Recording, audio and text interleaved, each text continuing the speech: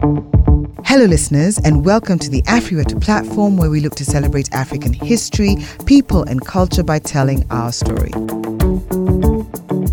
As always, our hope is that it fills you with enough curiosity to go and do your own deeper research. Karibu to any new listeners to the Afriwetu world. We invite you to check out previous Afriwetu episodes, which can be found on this podcast platform. Thank you so much for tuning in. Today, we're headed to the west of our continent for part 1 as we journey to meet the very special Ife Kingdom, who are especially special to the Yoruba of the region. A shout out to my West Africans out there. Afriwetu has landed on your shores. I apologize in advance for the mispronunciation of words that will most definitely happen. But very quickly, before we begin, please remember to visit us on our socials. Our handle is @Afriwetu across all the platforms, where we do post interesting facts, stories, updates, and links for further studies for all you lovely people. And also, tell your friends and families about us. Yes? And for now, just sit back and enjoy the journey.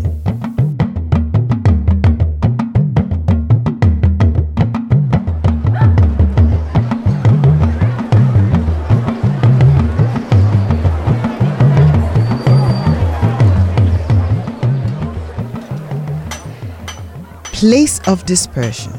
That is the literal meaning of Ife, the capital city of the Ife Kingdom.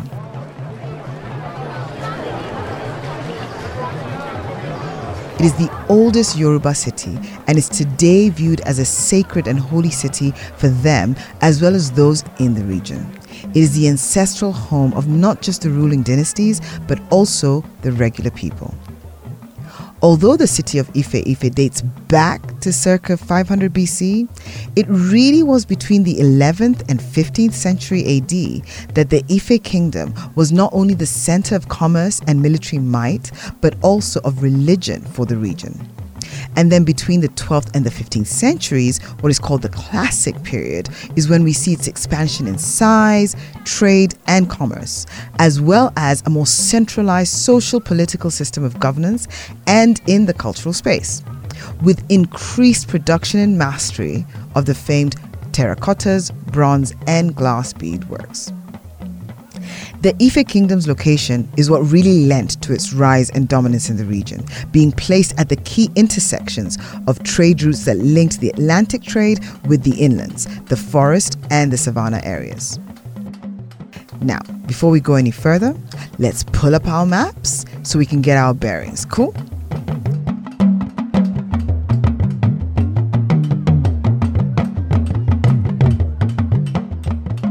The Ife Kingdom physically covered around the area that is modern-day Nigeria, southwest of the lower Niger, along the Guinea coast. It controlled the rainforest in the west of the river Isabe, which is also the river Niger, but as we know, its impact was felt much further afield.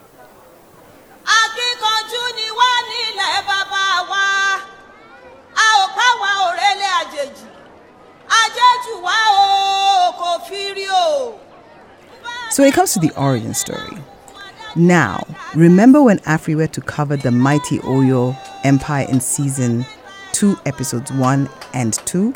Please go and check them out, as this Ife Kingdom and the previous Nok civilization do share a close history with this Oyo Empire. This is a very, very, very, very, very short version of the folklore story, which goes something like this.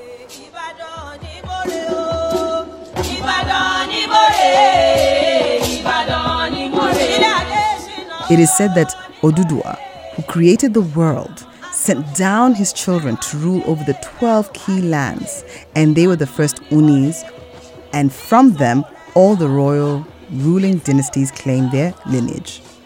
When it came to Ife, the Yoruba see it as the home of creation, and it was here that Oduduwa descended and from where the first divine Oni ruled. We shall have a separate Legends episode with a bit more detail because it is just such a dope story to tell.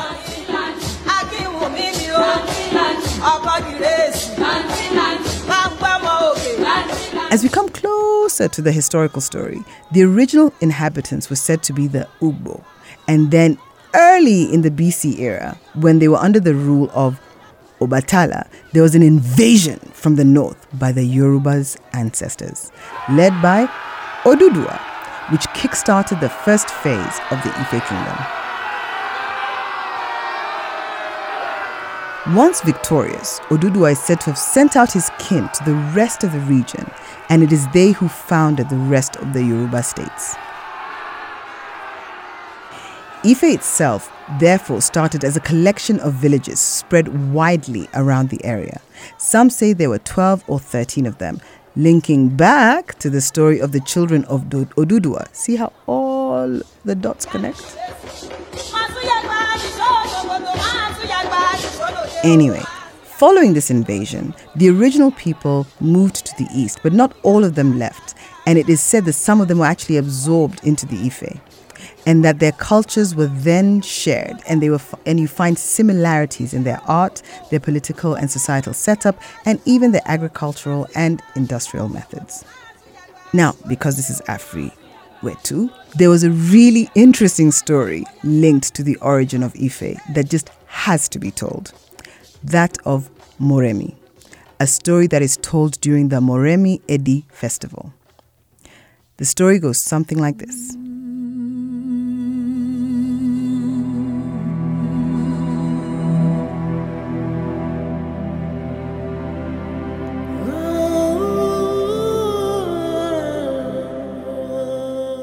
There was a tale of how those in the city-state were raided by a superior army led by spirits from another realm. They would come and scare the locals into giving up their wares and harvests. The people were powerless against such magical forces. There was no way around it. I mean, how do you fight an army that is fortified by spirits?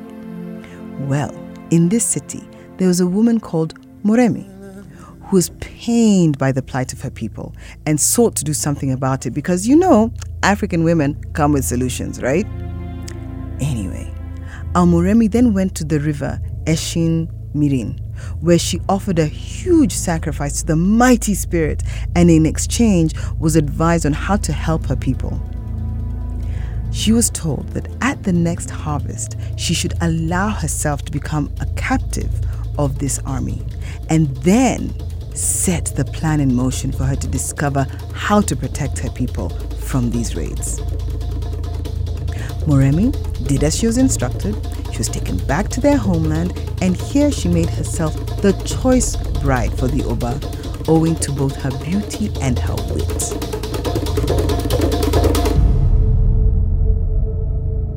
She then became his favorite wife and gained his trust. She then used her wits, and when the time was right, she asked him, how was it that the Ugbo were always so successful against her people, my king? You can almost picture the scene, right? Him being proud to show off how much cleverer and smarter his people were than hers, and how lucky she was to be in such great company. Afriwetu, pride truly comes before a fall.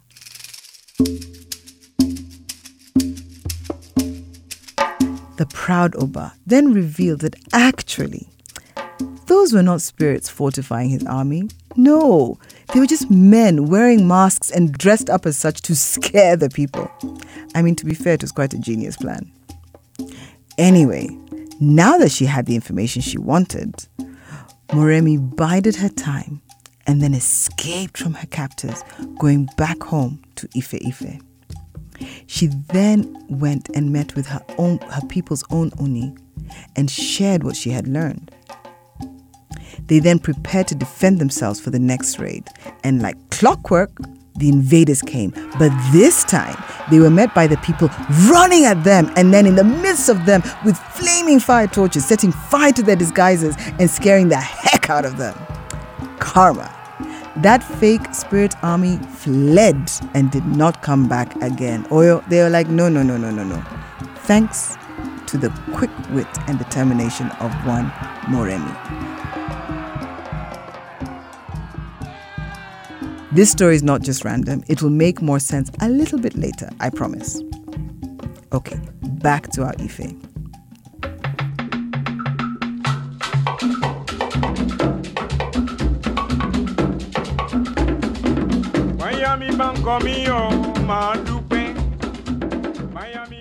I want to call this section the Dynastic Foundations.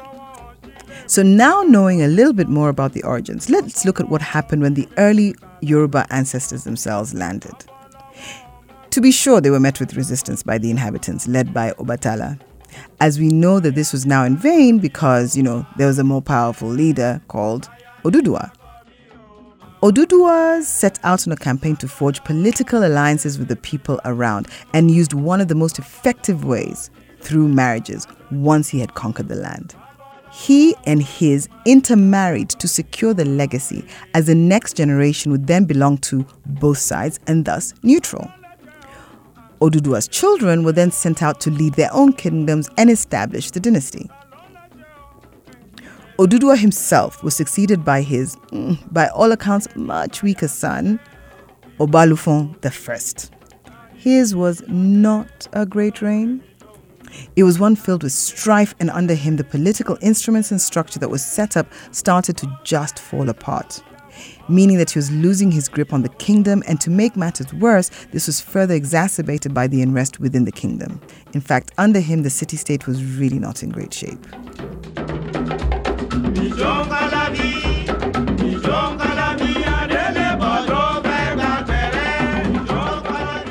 Enter one of the more well-known Onis, Obalufon II, who succeeded our unfortunate Obalufon I.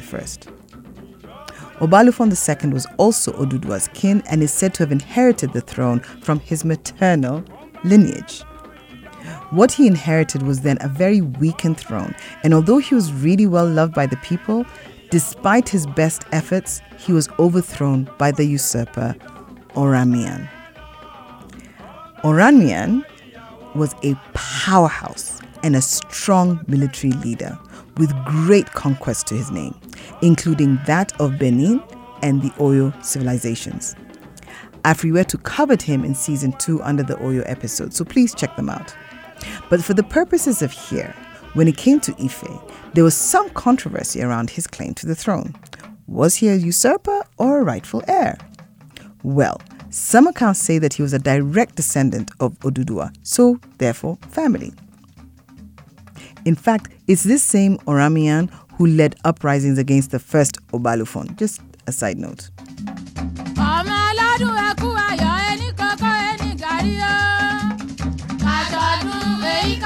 So by the time Obalufon II was ascending to the throne, keeping in mind that Oranmiyan was already leading an aggressive stance against the first Obalufon, he really honestly had no chance against a military man who not only laid claim to the throne, but had also been waging an aggressive and successful campaign and winning. In fact, it is rumored that the only reason that Obalufon II did take the throne was because Oranmiyan was actually away in the battlefield and not physically there to stop him. However, others dispute Oranmiyan's claim to the throne, saying he had no legitimate claim. They do accept that he was Oduduwa's kin, but that he was the youngest one and so could not really jump a queue. His real legacy is that as the founder of the Oyo Empire, the first Alafin. Afriwetu would love to hear from our listeners from modern-day Nigeria as to this interpretation. Please use our socials and let us know your story.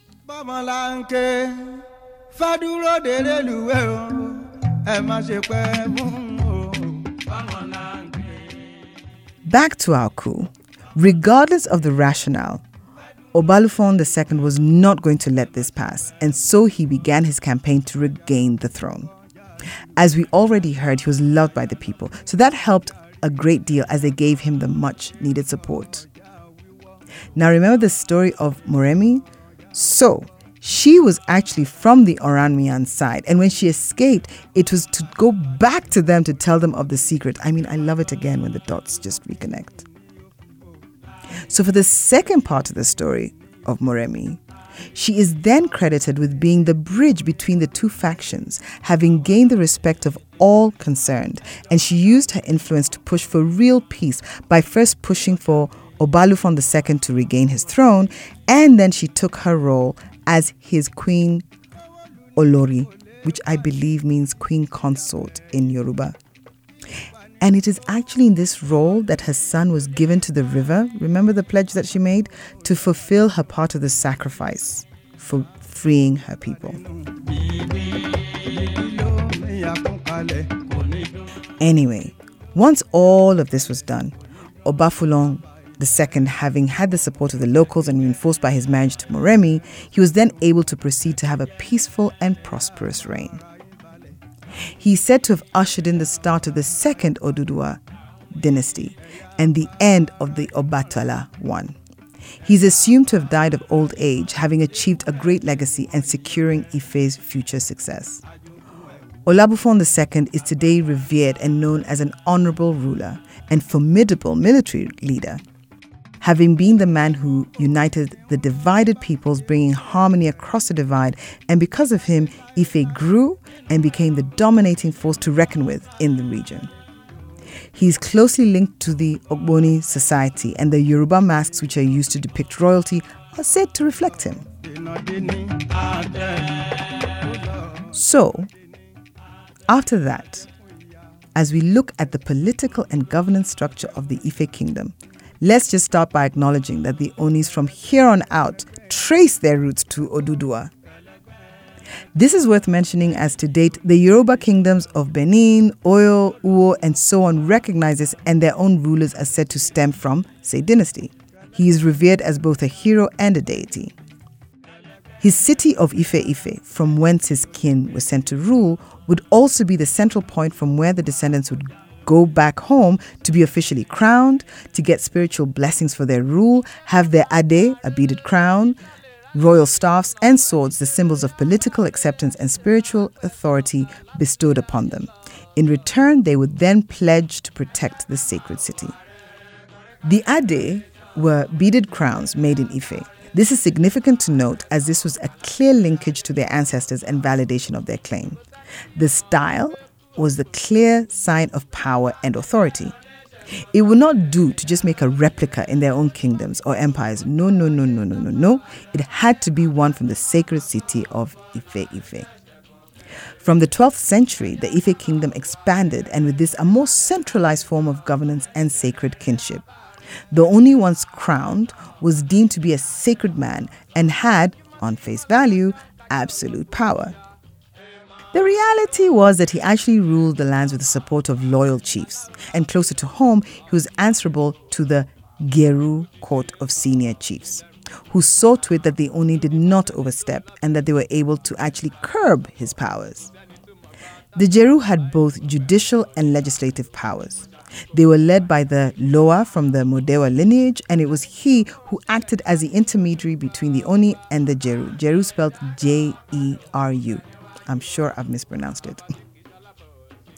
Anyway, the Oni was the head of government with these checks and balances, and he had to heed advice. They were also expected to be of good moral character and hold the trust of the people. And the people's trust was not to be taken lightly, and actually, an Oni could find themselves deposed without it. I actually read that the process of being dethroned, for any of the set reasons, included the Oni being presented with a calabash of death, which held charms made of parrots' eggs. And this would be a sign that he was for the executioner's chop.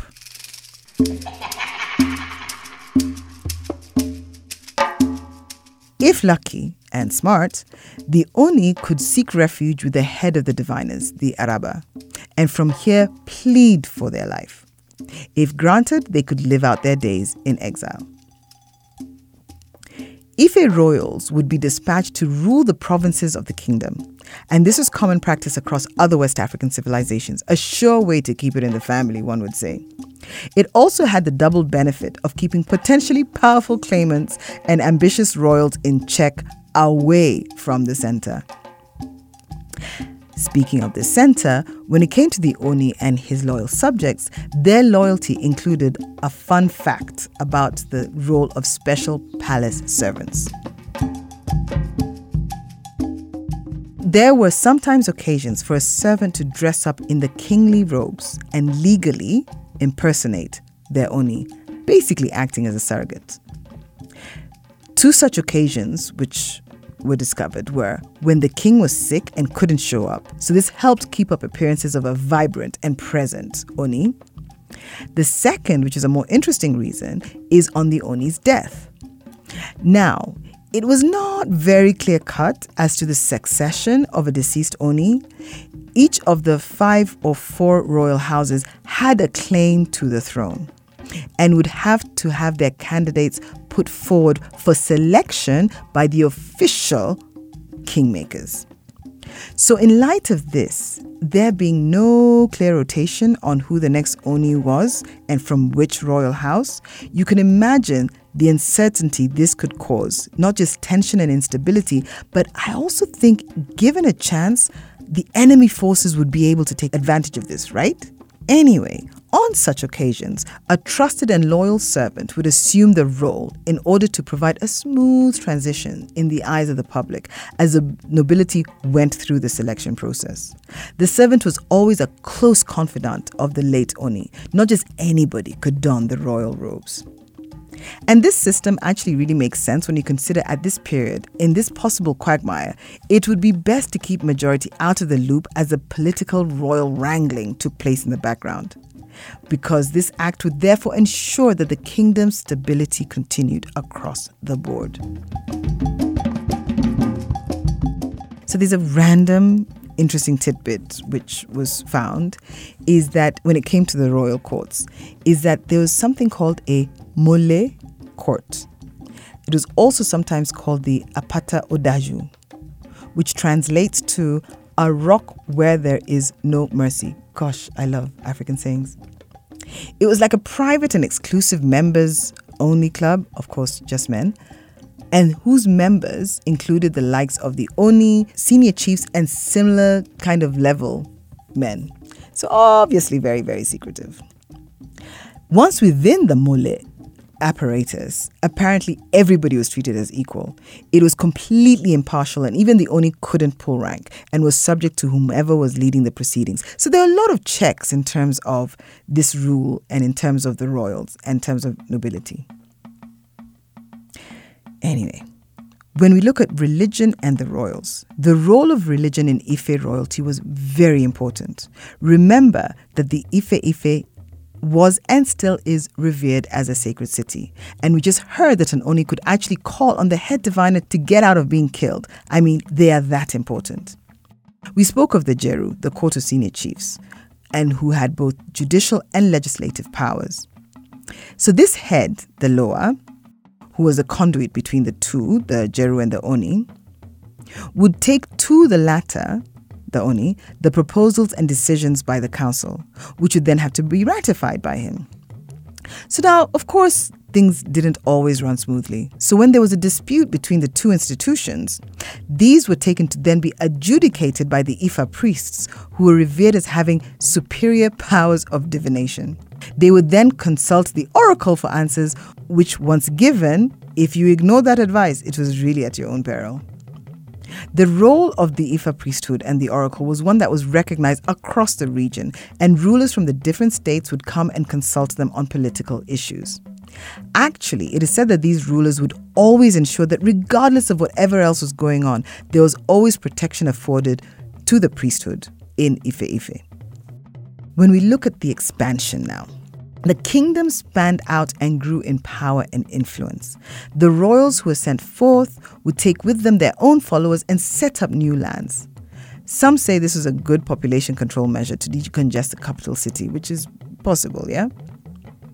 Another more common and commercial reason was to gain control of the trade routes and centers in the region, from those that were lucrative points as actual routes to centers of commerce and trades to the land and sea routes and everywhere, even when the goods were collected or exchanged. So these societies that were set up, what were they like?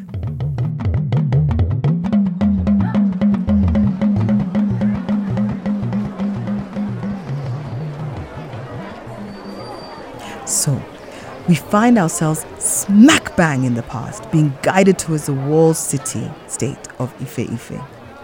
As we walk through the gates, we see that they are adorned with many objects, and those guards look like they could break you in half with ease. Rumor has it that they were ex-convicts, and to be honest, looking at them, we can believe it. Best not to stare, says our guide. Let's get inside quickly. As we enter the city, our feet clatter on the terracotta streets. The city is laid out in concentric circles and with walls of at least 15 feet high. The palace is at the center with a circumference of about 4 kilometers. Our guide tells us that the palace is a very special and sacred place and of great importance to the people. We keep walking and note the different stone buildings and adobe brick structures decorated with discs from the shrines to the homes. As we continue to explore the city, we pass through the courtyards and here the ground is paved with beautiful designs from pieces of pottery and pebbles. It really is quite a sight when you see the whole mosaic effect in living color. We find ourselves being led to the edge of the city as we take in the last sights and sounds, soaking in the moment as we know soon we shall be back in the present.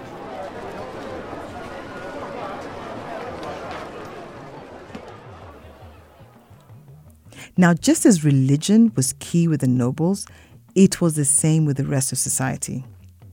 And the Ife had a number of deities who were worshipped as part of their culture. The most significant ones were Obatala, Ore, and Oduduwa, who, by the way, interesting thing, in some Yoruba towns, Oduduwa is considered a female. Go figure. Anyway, each deity would have their own shrines, and what is fascinating is what one could find in them. So outside of the beautiful sculptures, it is what these sculptures actually looked like. It was common for those with physical disabilities were considered to be special and sacred to Obatala especially, and in fact served as priests and priestesses of the deities. So the sculptures were found to also depict those who were, for example, hunchbacks, little people, disabled, and albinos. Why is this important to note? Well, to show that discrimination is a learned thing. Even our ancestors revered all people, regardless of their physical appearance.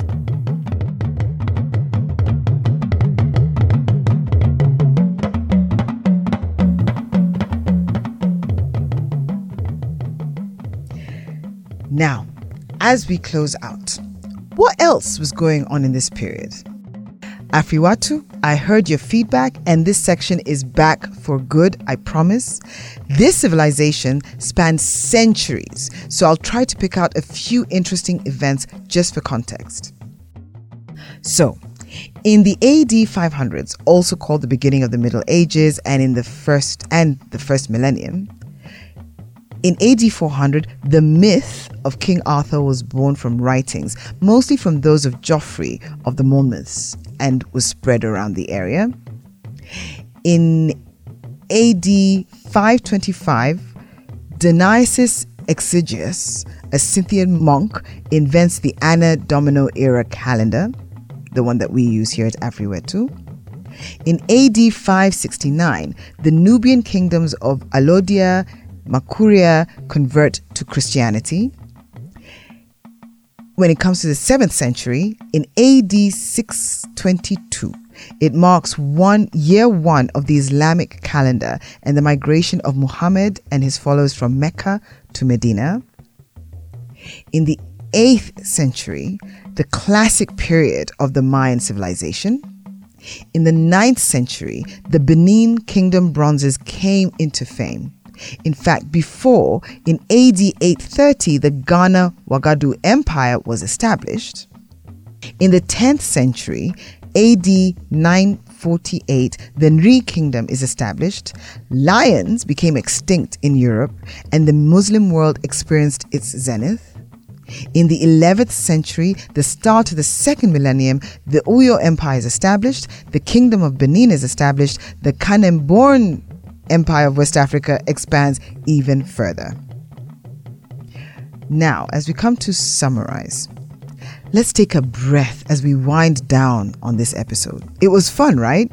And there's still so much more to come in part 2. Imagine that.